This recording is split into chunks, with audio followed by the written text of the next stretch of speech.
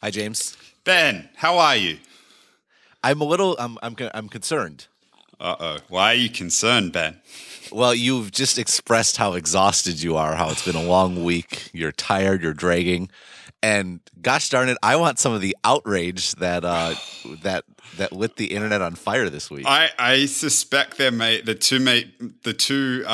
two feelings might be related. I did manage to get a little bit outraged over the weekend, and I wrote something, and I think I've managed to sustain it for a good 2 or 3 days, and now I'm just starting to feel a little bit empty. But I'm gonna see if I can't channel that a little bit for this episode, because there's definitely something I think worth getting, I don't know, if not angry, then certainly worked up a little bit about.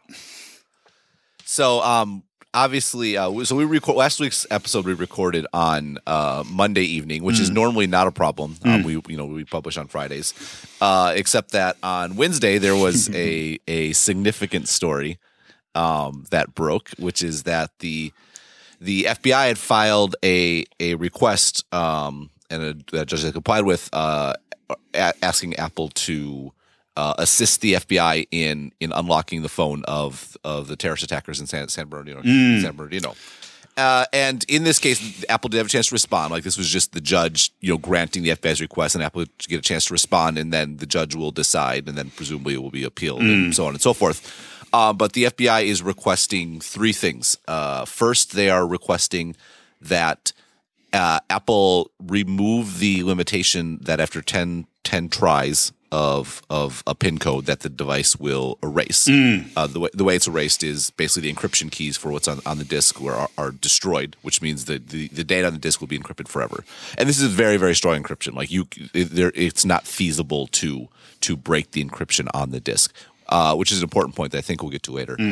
Number 2, they want Apple to not just make it possible to iterate faster. So right now there is a software limitation of 5 seconds per try, and whereas the hardware on the iPhone is capable of processing this request with an 80 milliseconds delay, which is actually also intentional. Like, they've made it to be intentionally slow. I know 80 milliseconds doesn't sound slow, but it actually is quite slow for this sort of operation.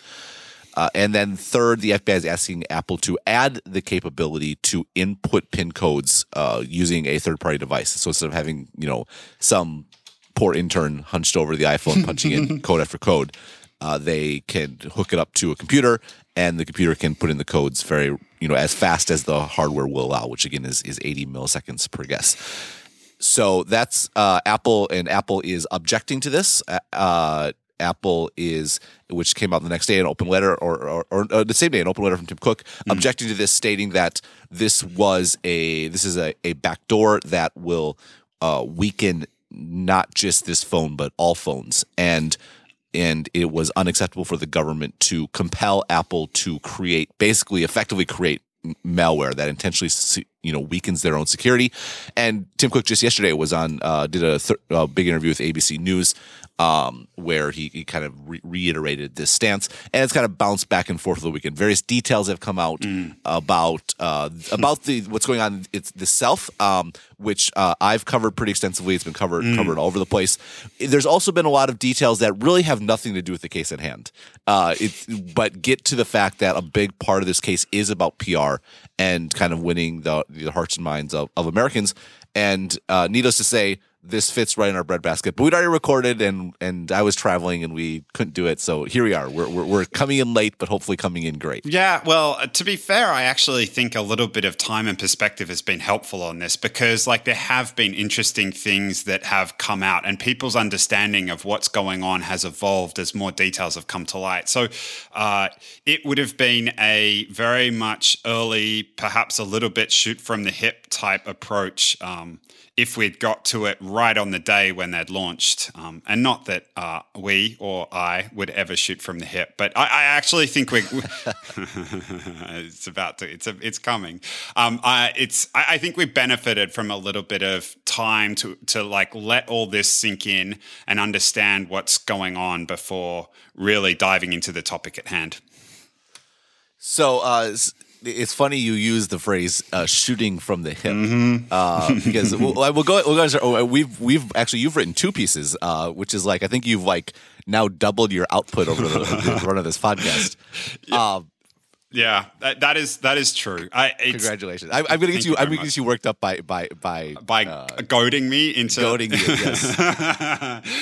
So two pieces. Slacker. Yes, slacker indeed. No, I mean, yes, that's. So you wrote two pieces. One of which was on Medium and was related to shooting, as far as I recall. It was, and I started on the other one first, and it was just the other one is about kind of the financial, the economic impact on the U.S. tech industry and where this is all heading, and we'll come to that later. But as I was writing that, I just got more and more mad about what was going on, and eventually it kind of bubbled over, and I just took a step back, and I'm like, okay, so 14 people were shot. And 14 people were shot dead, and another 22 were seriously injured. And right now, we are like the solution that the US government's decided to pursue through the Department of Justice and the FBI is to create backdoors, not just exploit ones that already exist, but to force the largest and the most respected technology company in the world, one that sells products all around the world, one that's in a fight with countries like China about not having to create backdoors so the Chinese government is able to read what's going on these phones. Like, we've gone from all these people being shot to a debate over whether Apple needs to go out of their way to create weaknesses in their products. And I just, as I thought about this, I just got more and more upset. And I have a perspective from back in Australia on this topic, because back in 1996 there was a massacre using the same type of weapon that was used in San Bernardino, an AR-15 assault rifle, and 35 people were killed. And you know what the government did? They didn't chase after phones. They went after the thing that I believe, and I think most reasonable people would believe to be attributed to what allowed that to happen, which are these weapons that are like, this is a slightly cut down weapon of war. It's like the quote unquote civilian version of the M16. And from there, it's like, okay, now the government's decided to park this as a gun issue. It's decided to label it a terrorism issue. Now, that frustrates me a little bit too, because these mass shootings are happening all the time. Now, no denying it, these people were influenced by ISIS, but if they didn't have access to the guns, they wouldn't have been able to do what they did. I go into let's compare the gun deaths versus terror deaths. It was like, this is a very frustrating approach that the FBI has been trying for an extended period of time to get these backdoors created. They've failed a number of times, and now they've decided to take the terrorism angle. And I'm sure you talked about the PR angle to this, and I'm sure they picked it because of the PR angle. Because it's terrorism, people are much more likely to acquiesce and say, you know what, you're absolutely right. Let's get into the phone. Let's create the backdoor. We need to be able to see what was happening. And it just like the logic of people got shot, and somehow we ended up at the conclusion we need a backdoor into the iPhone. Just it kind of blew my mind. And it also blew my mind because there is a degree of hypocrisy in the US government stance that's kind of mind-boggling. I went back looking for what was happening, because this subject of technology and backdoors was something that was making news this time last year. And basically 12 months to the date, there are a whole bunch of articles talking about how Obama is upset that China. So one I pulled from the Washington Post and I pasted into this article. And the headline is, Obama is upset China wants tech companies to undermine their own security. Now, at this point, it's you've got a company that's been at the forefront of trying to stop this type of thing happening, that 12 months ago had the US government on their side. And now, as a result of these shootings, the US government's decided to change its stance. And the problem with this is, and the point that I go on to make is this becomes one of principle. Like, you can either have it so that governments can ask these tech companies to create backdoors, in which case we're okay with China, we're okay with all these other countries insisting that if Apple wants to do business there, that they need to create these backdoors in their products. Or we can take the principle of, actually, this isn't something we want to see replicated all around the world. And yeah, it would be very tempting to ask, but we're not going to do it. So there's a few arguments here. I guess the you mentioned you're frustrated at the hypocrisy of the U.S. government. Just to play, it's my turn to play some devil's advocate here. But I found it interesting that you went to the gun issue because, frankly, a lot of the arguments that are being made by people like me in favor of things like encryption are not that far removed from the arguments that are made in the favor of guns. Like, for example, the idea that to deny or to force Apple to weaken their encryption will not do anything to stop sophisticated bad guys because there's lots of encryption out there. It sounds an awful lot like the banning guns isn't going to do very much because the bad people will still get guns. And in fact, the San Bernardino case is a great example in that the guns used were at one point acquired legally, but they were illegally modified to make them, more automatic, larger magazines. So, I mean, are you sure that the U.S. government is the only hypocrite here? That's a nicely articulated question. I think the difference between these two things is that the encryption issue is a binary issue. So you either have strong encryption that can't be broken, into which there are no backdoors, or you don't. The difference between that and firearms is that firearms, like a lot of other things that exist in the physical world, exist on a spectrum. And I guess my point is not to say that all firearms needed to be banned. That's not what happened in Australia. The point I'm trying to make is if you have weapons like AR-15s floating around, you cannot complain when mass shootings take place. Now, one of the so I understand people want to sport shooting. People want to go and do things like this. People want to hunt. You do not need an AR-15 to do that. And this is the point. I think the point is not to say that we need to ban all guns. There are very few governments in the world that have actually done that. There are very legitimate reasons to have them. But these weapons that we're talking about here are weapons that are designed for the sole purposes of killing other people, and they have no place in a civilized society. That's very different from encryption. Well, yeah, but this is a frustration I've had this debate is I'm not sure you're representing things totally clearly as well because the FBI's request is not about encryption. This is a point that I've made repeatedly, and I've made it.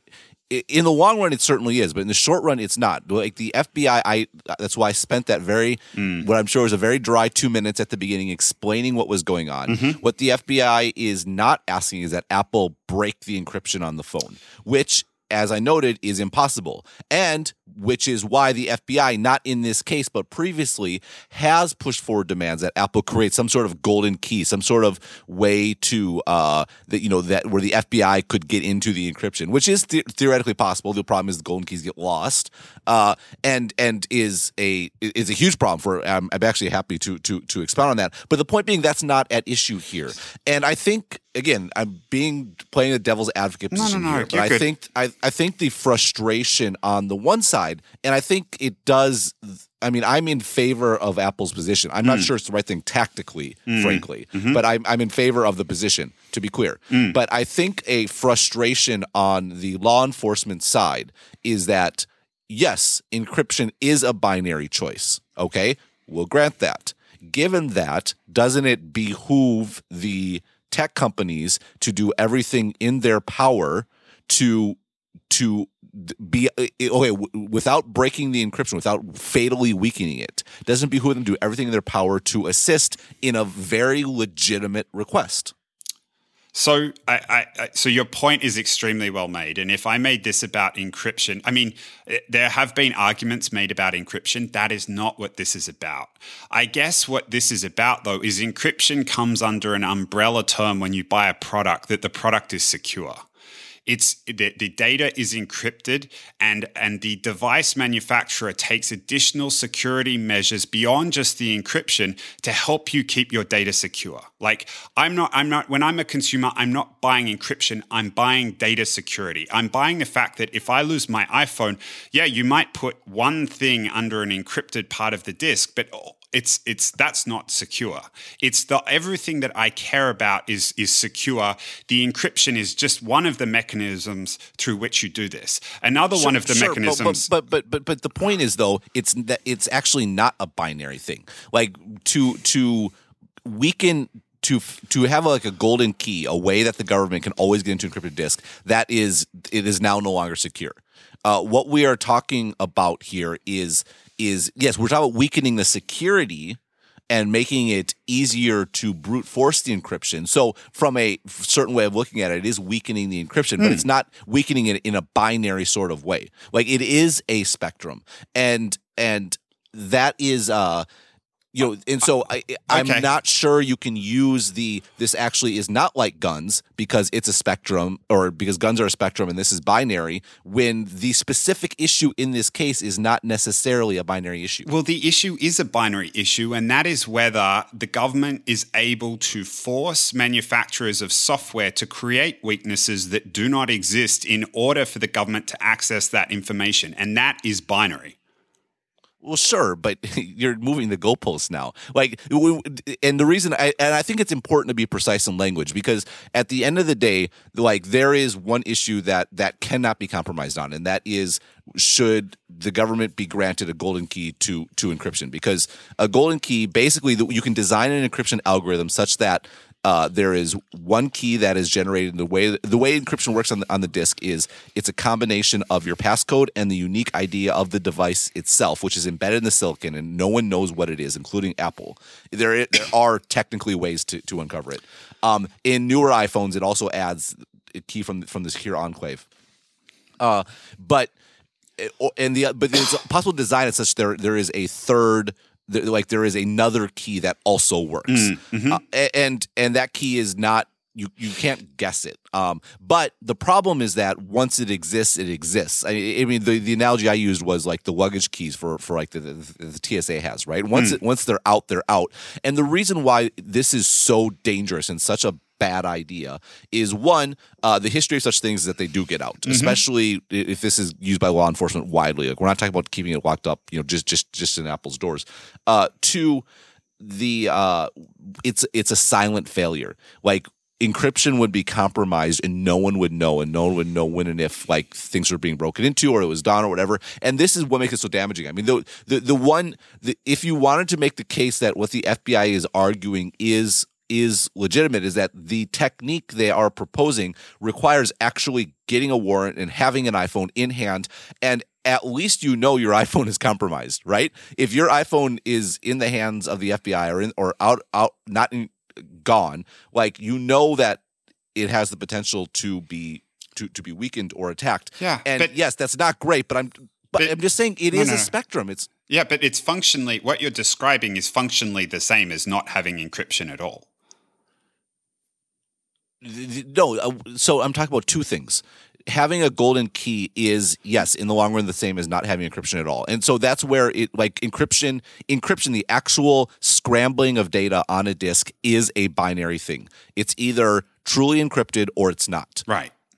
So I vote we reserve the word binary for referring to that. Your attempt to kind of redefine it as compelling a company to do something or not is just muddying the waters. Well, maybe. It's important. It's important. No. I accept it's important, but the idea that encryption by itself, I mean, encryption is valuable because it keeps your data secure, but the problem is encryption by itself is not enough to keep your data secure. So if you start removing all the elements around encryption, then the encryption itself doesn't become. Look, your point is well made. I grant you that.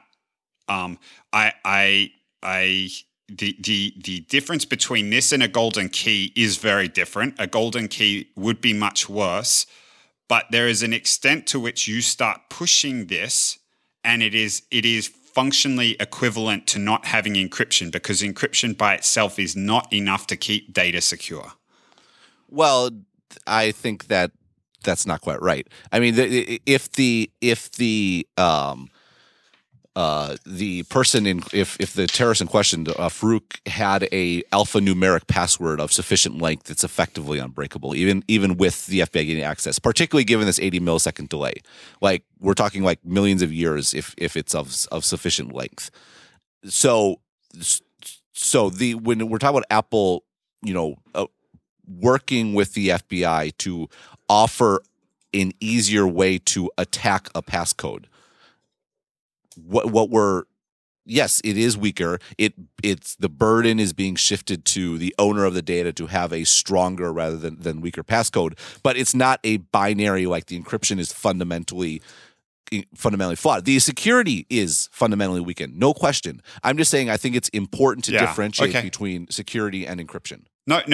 Point well made. And if I've been sloppy with my language here, then I apologize. I feel that I wasn't sloppy at all in my language when I wrote about it. Well, no, but this is the reason why I think it matters is because, I mean, again, I'm playing devil's advocate here, but there is a spectrum.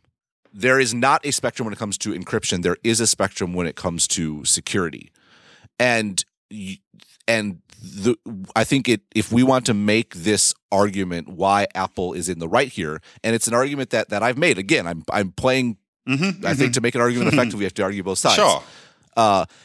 To make this argument effectively, you need to make the case. You can't just rely on the yes or no, because it's not true. Like, why is it so bad? Why shouldn't Apple work with the FBI to develop this tool, given the fact that the tech industry and ought not, should not, will not, I will go to the mat fighting for this compromise on encryption itself? So the reason why is if you take out FBI and you put in China's equivalent of that, or any other equivalent of that, any government that you don't like anywhere around the world, if you start the process of creating security weaknesses for one government, then when the next government asks, how are you legitimately able to say no? Well, why should you be able to say no? Well, I mean, that's a good question. I mean, I would argue it has the same answer as why should we have encryption that shouldn't be breakable? Because privacy and the ability to communicate with people without having everything being surveilled by a government that may or may not have your best interests at heart. I think privacy is something that should be. I think it's an important right. Well, isn't that up to the various countries to determine for themselves whether or not it's something that they value? I absolutely think it is. So why the argument that Apple, should somehow be exempt from government orders? I mean, if Apple disagrees, shouldn't they just not sell in that country? So why the argument from Obama 12 months ago that he was upset that China wants tech companies to undermine their own security? It's for that exact same reason. My point with the government is, look, I think you and I agree with Apple's stance. My frustration with the government is be principled. Either say it's okay to do this or it's not okay to do this. That was the point of the post. Pick the principle. Stick with the principle. Principles are only valuable if you stick with them when they're inconvenient. 12 months, and making arguments are only valuable if you make them consistently. I fail to see how the arguments that you're making don't apply just as much to having guns. I mean, like, particularly given that this particular issue isn't binary. The binary thing. Point taken.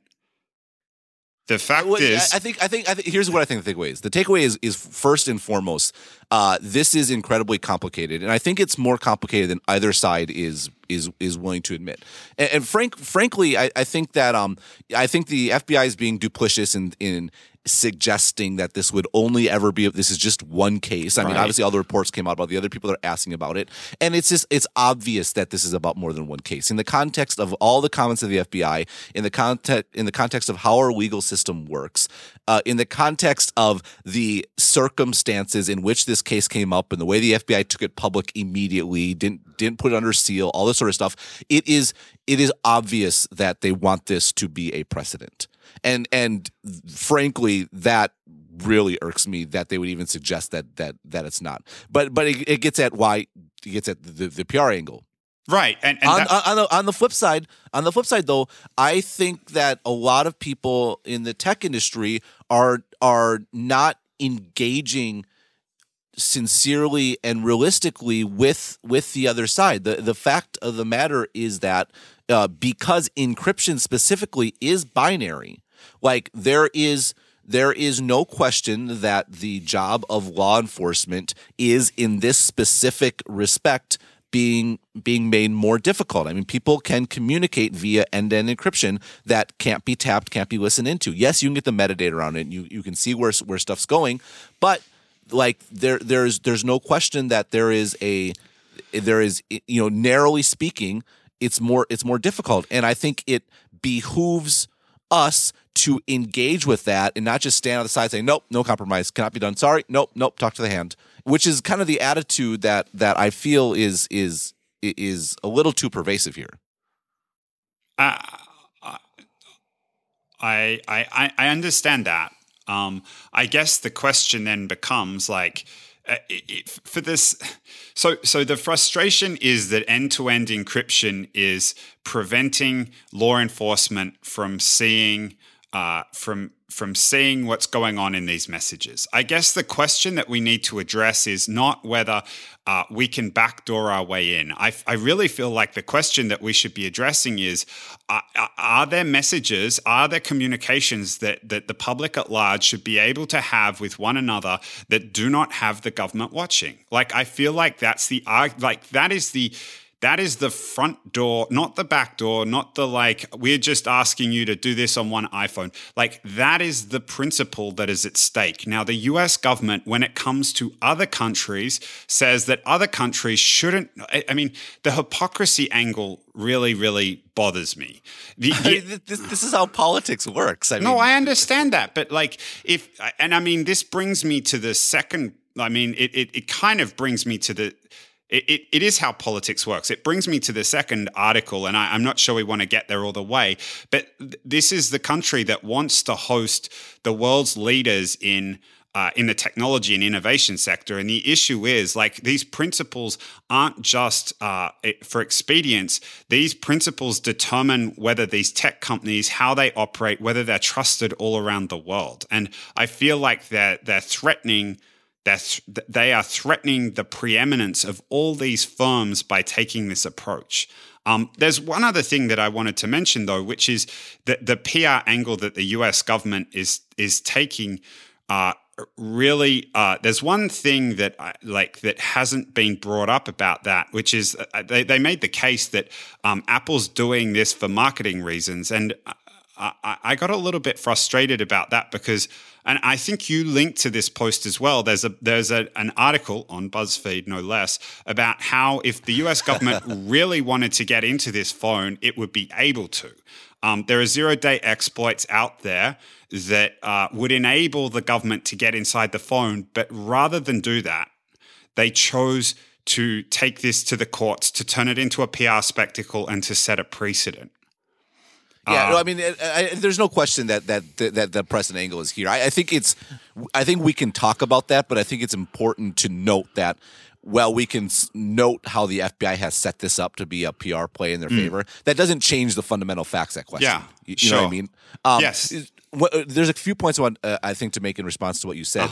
First off is, yes, we have seen this debate before, and there So the phrase I got wrong on a previous podcast, someone corrected me, was history doesn't. Oh crap! Now I forgot what it was. History doesn't repeat itself; it rhymes. Is that what it is, or it echoes? Oh, echoes.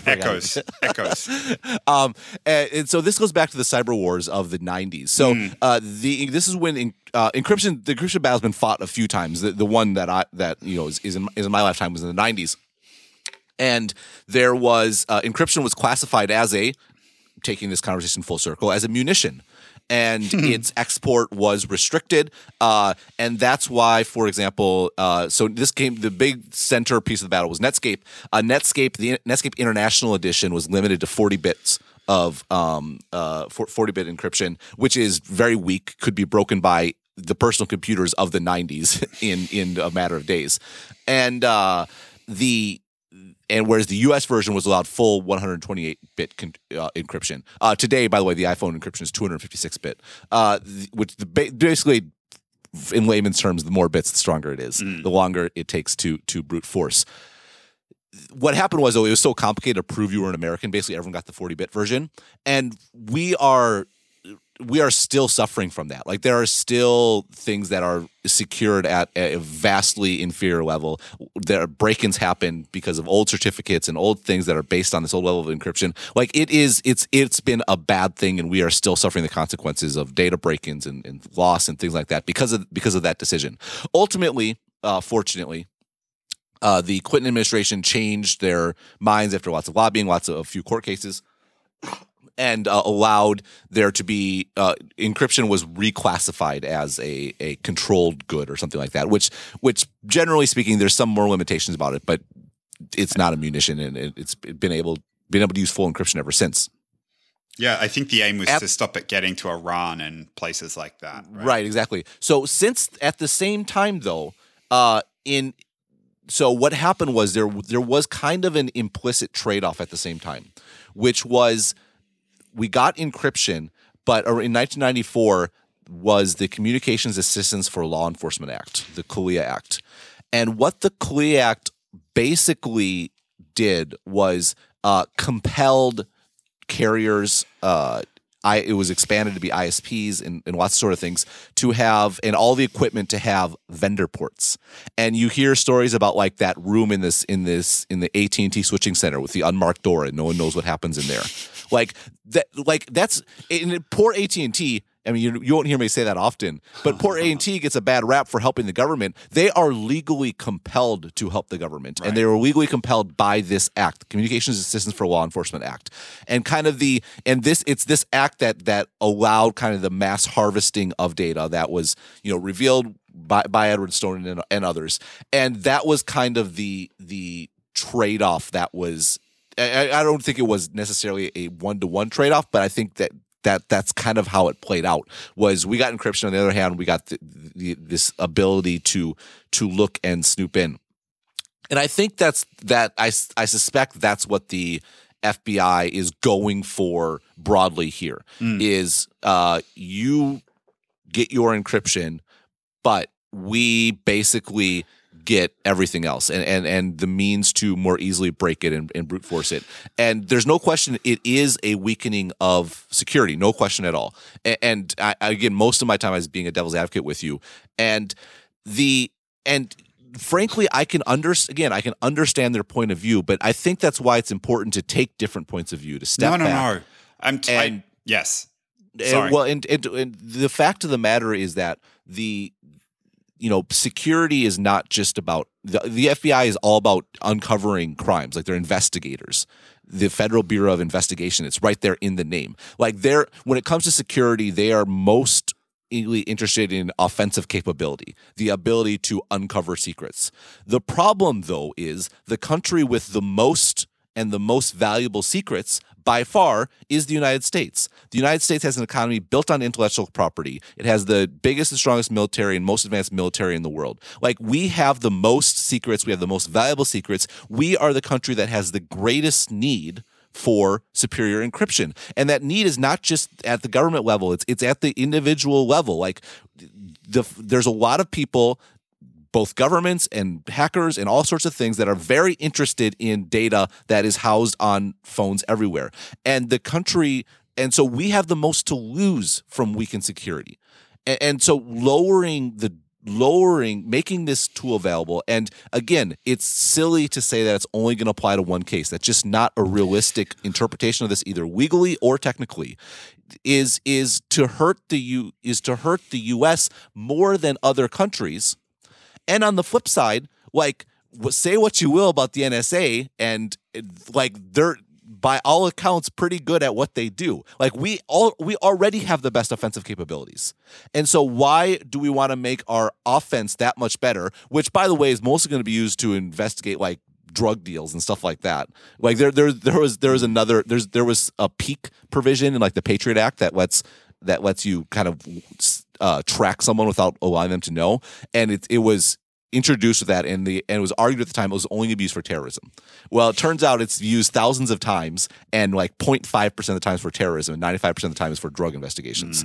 So I mean, it's silly to say this is only going to be used in one place. Why do we need this though when we already have the best offense and we have the most to lose? That I think is the argument that I 100% agree with the privacy argument. It's a good argument to make. I don't know it wins politically, but I do think this one might. It's not so, and your point gets to the exactly the second point of the article, the second article that I wrote around the most to lose, the US having the most to lose. It's not just the secrets that you risk; it's the fact that US technology firms have this incredible market in the rest of the world, and as the chipping away at the security of these products causes people all around the world to start questioning their trust. Now, the PRISM was an example. The fallout from PRISM, Brazil created an internet constitution, increased dramatically the regulation surrounding the storage of Brazilian user data, almost forced internet companies to store all that data locally.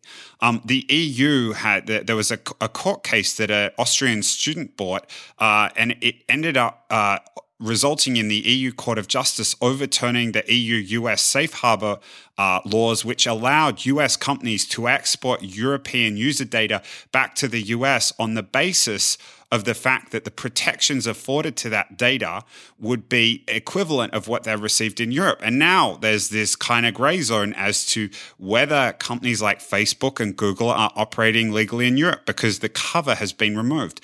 Now you start introducing backdoors or forcing companies to introduce backdoors into their products, you start to cause other countries to question the security of those products and whether they should use them. And ironically enough, this is exactly what happened to Chinese firms in the US back in 2012. The U.S. House Intelligence Committee called on products made by Huawei and other Chinese companies not to be used inside the U.S. on the basis of the fact that the companies were too close to the Chinese government and that they weren't secure and they contained backdoors. And again, it's this hypocrisy that gets me, like this inability to see the ripple effects of the behavior, because they have just exposed Apple to exactly the same accusation that they were making against Chinese companies just a few years ago. So I agree with you on the U.S. tech company point, and I also agree, and I think we both kind of take it as a matter of fact. We haven't talked much about it, about the privacy angle. Like we have the right to feel secure and to be secure in our communications. I grant you both of those. This, though, is where I took care before to say, okay, some of these things are PR, some of these things are about encryption, some of these things are about this case specifically. And the reason I separated them is to ultimately, they are all tied together.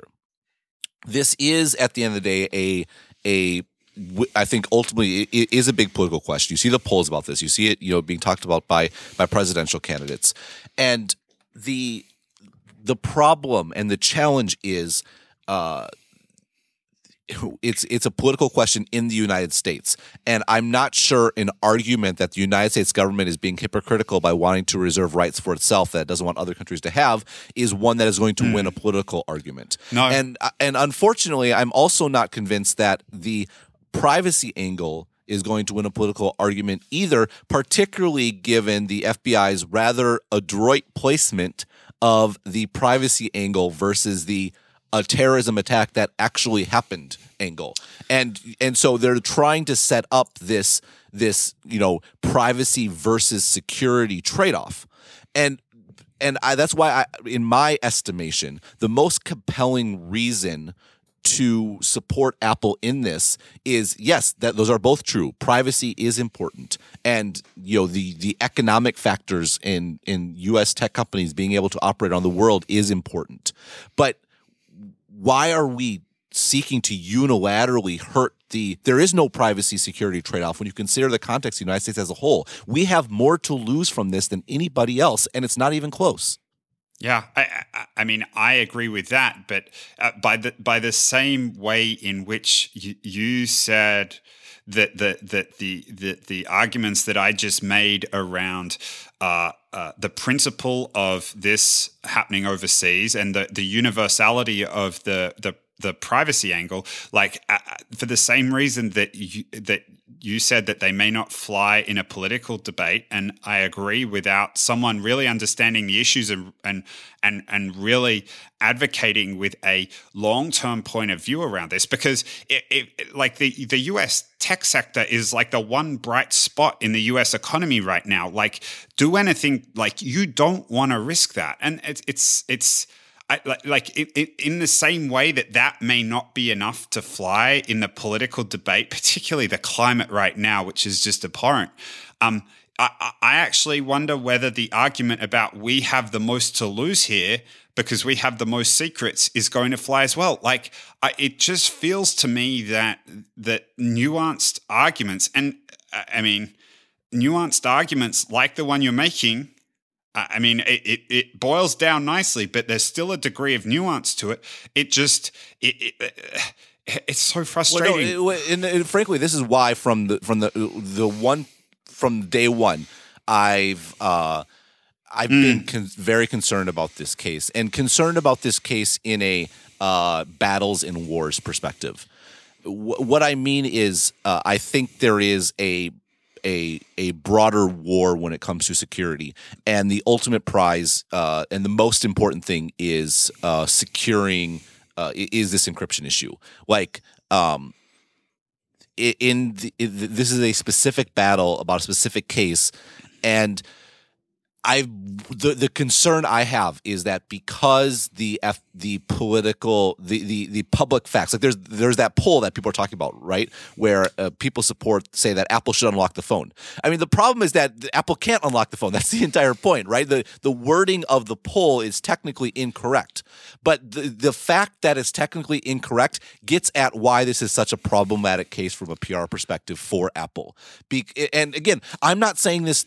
This is nothing about. I admire Apple's principle in this matter. This is not a Apple should give in from a principle perspective. It's I worry that because of the principle, like being an ideologue doesn't get stuff done, right? You have to be pragmatic as well and have a strategy to win the war, which sometimes means losing some battles.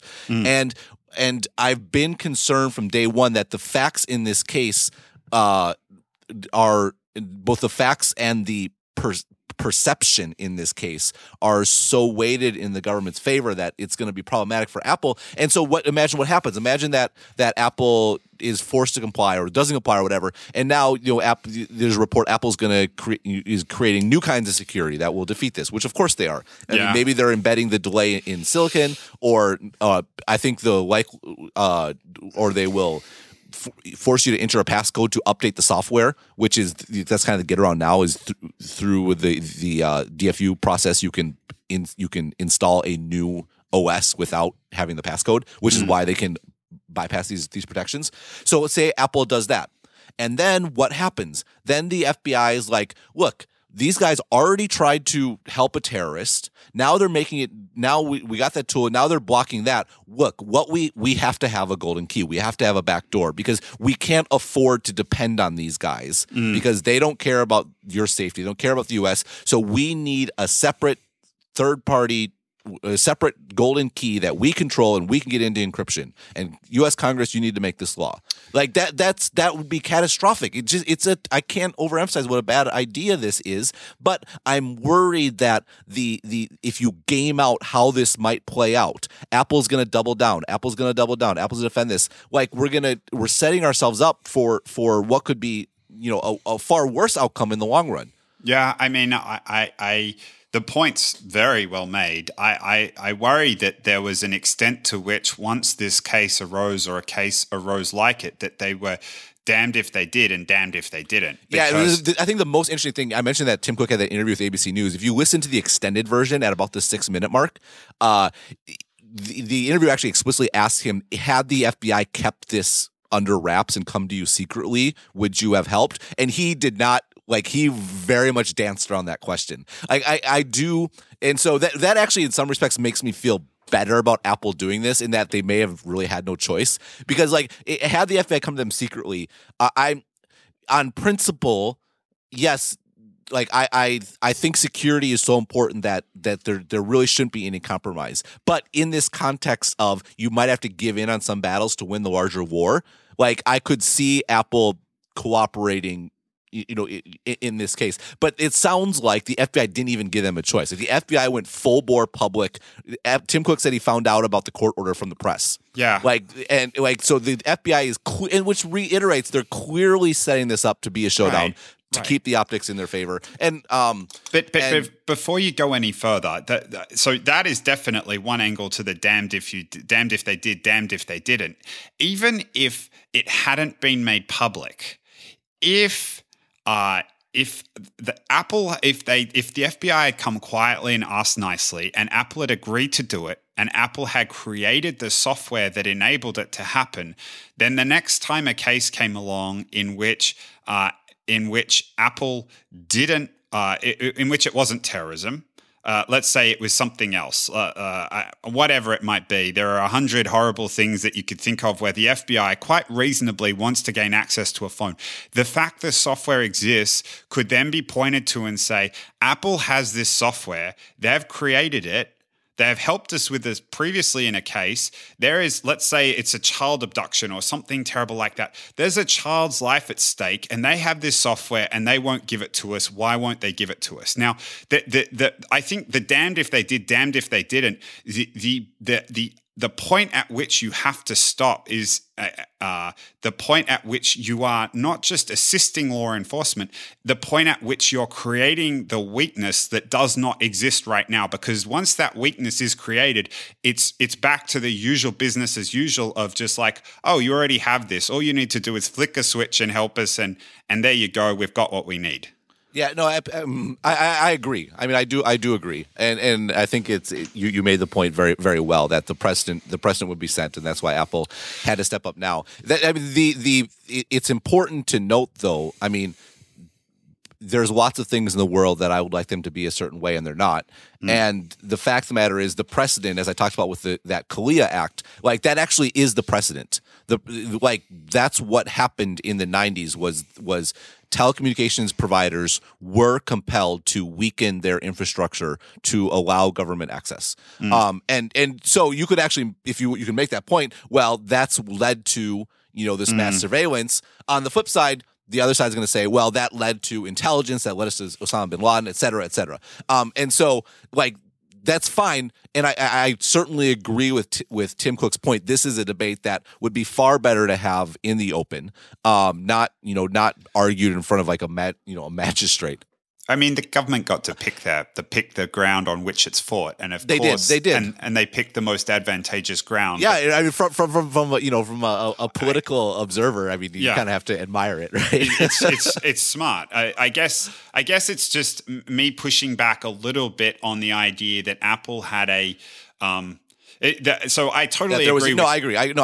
I grant you the point. Like the precedent is precedent, and this was your binary point before, which is fair. Like, to date, Apple has not voluntarily weakened their software. Right. And that's what's different about this case versus the 70 other cases or whatever the number is where they've helped law enforcement. Basically, previously, for a long time, the passcode was basically just a UI block. Like, it didn't let you access, but your data was available. Yeah. And the big difference now is that that's no longer the case, and so Apple would have to actively weaken their software. And so in that sense, like I grant you, if they had a choice about the case they'd have picked, but I'm not necessarily sure that they did. Like if they had acquiesced, they were damned, and if they didn't acquiesce, they were damned, and that's the situation they're in. There are a couple of other things I wanted to mention. So I saw the Pew Research poll saying that a majority of Americans wanted Apple to unlock the iPhone. There was a subsequent one that I think has come out today by Reuters, which kind of had the opposite, that a majority of Americans think that Apple's on the right side of it. And I saw it briefly on Twitter, and I should have saved it, but I think we should link to it. It was actually it was reported as being solid support for Apple, but if you actually look at the numbers, it didn't. I'm not sure it quite say that. It said in the poll, "Do you agree or disagree with Apple's decision to oppose the court order to unlock a smartphone that was used by one of all the shooters?" And 46% agree, and 35. Yeah, so that is quite a bit in Apple. So and it's funny because when you position it as shooters. I'm assuming you're reading it verbatim. When you position it as shooters, everybody, I think sanity returns. And, I will confess that part of my motivation for writing that article that went on Medium and, happily set the internet on fire was not that I wanted to describe what was happening, but I wanted to do my little bit to try and sway public opinion on it because I have a pretty strong view about the firearms thing, and I really think this isn't a case of you can paint it as terrorism, but this is really to my mind, it's much more about guns. And the second point is that this idea that people got shot and then that we need to get into your phone, the logical leap to get there is just so much for me to take. And it's scary how the extent to which you can basically have the same circumstance. On one hand, you say shooter and people kind of come out on support of Apple. On the other hand, you say terrorism and suddenly it's the government. There was this CBS News Politics exit poll of the South Carolina Republican voters, and the top issue, the most important issue for South Carolina voters, 32% said it was terrorism. And it just, people, this kills the same number of people in this country each year as shark attacks. Guns kill more people by a factor of 100 every year. Why? It's so frustrating to me, the irrationality around this issue. Right. I agree. I completely agree. The terrorism thing is so overdone. But I think that gets at why a lot of the arguments that you put forward that I push back on, again, not because I disagree, but because I'm not sure they would resonate politically. And this is where I get to pull the, even though you're the one in America, I am the American card. But I think there's I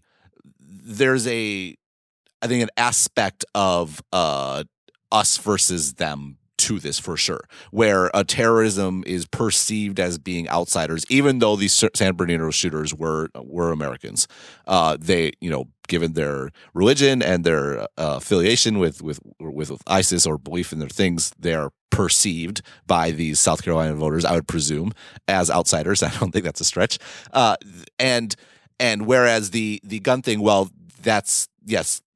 It's a shame, but that's an internal thing. I'm not saying this is rational at all. I'm just trying to understand why there is this degree of irrationality about it. And then there's it's not the guns, it's not even the encryption, it's the person, it's the people's fault. They shot them with their bare hands. That argument is a little bit frustrating to me.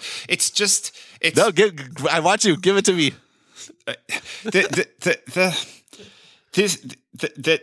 This happens almost on a weekly basis in America. Daily basis. Daily basis that these shootings happen. And it takes it being someone who watched some ISIS videos and a lady who wears a hijab to make people pay attention to it. And rather than characterize it in the same way that happens 364 days a year, this is somehow special because it's terrorism. And it's like saying if someone breaks into my house and shoots me, that's terrible. But if one of my family members in the house comes in and shoots me, that's okay. Like, I understand why people react differently, viewing them as outsiders, but the irrationality and again, maybe I've been floating around Silicon Valley too long. Maybe I have a degree of objectivity based on being an outsider or a different point of view based on being an outsider. But this notion that there's a degree of being data-driven, like if the government's goal is to keep people safe, there is this thing that is out there killing so many people, and it's just like, that's fine. We're just going to leave it. The government's goal is to make America great, James. Mm-hmm. That's Donald Trump's goal, isn't it? Well, I do. So I think there's a broader point here, and I mean I agree with you on the point. Just to be clear, I've been doing a lot of devil's advocating today, which is usually your job, and we should get back to that. I like that arrangement better. I have such a hard job. Is that what you're saying, Ben? I know. It turns out you are valuable. I'm gonna edit that out. That sounded worse than I meant. The point is, and maybe I don't know. Maybe I'm being a bit of a wet blanket about this. Is I guess it's a point I've made again and again. I think it behooves us to make these arguments and I don't know this security, like, why does security matter? It's you're right. It is a hard argument. Like, the government chose the case well because it's so easy to frame it as there's no question the terrorism attack happened. There's no question the government has a right to the contents of these phones. Not only is there obviously a warrant, but the county owns the phone and has given permission to get it. How do you make the abstract point that Apple creating software that would purposely weaken this phone is a bad thing for you, is a bad thing for me, is a bad thing for Americans everywhere? And I'm not and I just think that, like, it's tough. It's tough.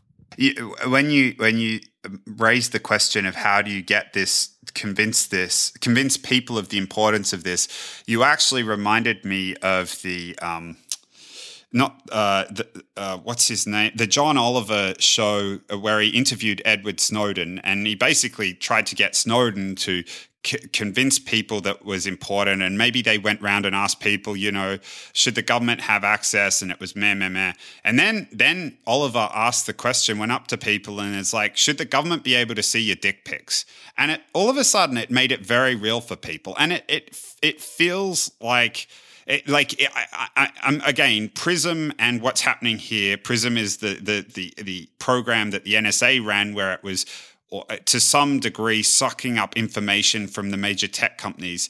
This is obviously different, but there needs to be some equivalent of that argument made here, so people feel it and understand what's going on, and it's explained simply and succinctly, and it's and not just to the rational side of their brain, but also to the emotional side. Exactly. I think this is an argument that can and will resonate in America, and in particular. I mean, the same strain that drives kind of the American fascination with guns and the is the same strain that generally drives despisement of government generally, and leave me alone, and this sort of kind of frontier mentality, that the cowboy mentality that people internationally laugh at, and understandably so, but at the same time, like, does drive certain aspects of kind of American risk taking and willingness to not get tied up in crap that drives a lot. The fact that the U.S. can be so large, so rich, and still have such a dynamic sort of economy. Like this stuff is all intertwined. It really is. I mean, this is why the U.S. is really such a complex country, and I think there's so many aspects of it that are disappointing and frustrating, and I feel embarrassed about as an American. On the flip side, like there's no denying that there's some level of dynamism that has persisted for a very long time, and particularly and in the Valley is to your point a shining example of this. I think that aspect is, yes, it's the dick pic aspect. It's like there is ultimately the privacy argument. It does resonate. Like the U.S. is in my estimation. Again, I'm just one perspective, but I've I'm a longtime observer to say the least, and I've had the opportunity to be in all kinds of environments, both growing up, where I went to school, all sorts of stuff, to see lots of angles on this. And I think this aspect of leave me alone, it applies to guns, it applies to privacy, it applies to the government ought not be able to snoop around, to have this ability, and maybe that will carry the day, and I hope it does. It's a view I agree with, and yeah, it's a theme that's come up numerous times over the course of the last 60-odd episodes, which is that the strengths are inextricably tied to the weaknesses, and I guess in this instance, it's no different. And that's what's so frustrating with the terrorism thing. Speaking as an American, it feels so un-American. Like I mean, yes, there's lots of downsides of being kind of the world's bully and policeman, all that sort of thing, and which I'm very aware of and don't like.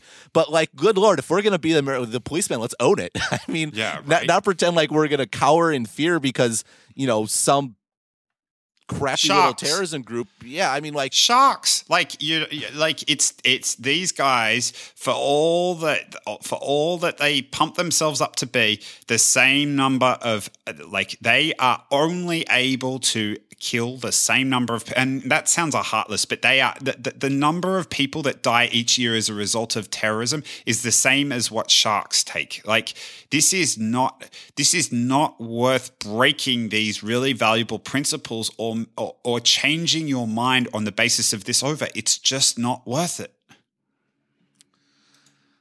I agree. So I think we did a good job of hopefully making a slightly contentious episode when we were probably 99% in agreement. Yeah, I found myself hoist on a binary petard. Which I had to do what I had to do. Yeah, I'm frustrated because I mean you did a very good job of arguing devil's advocate. I'm frustrated and I'm blaming the exhaustion for letting you get me on it. But yeah, nice job. Well, I backdoored you. Oh, Ben, that's terrible. On that note, uplifting note, I guess I'm sure we will touch on this again. Sounds good, mate. Great talking to you as always. Have a good night. You too. Bye.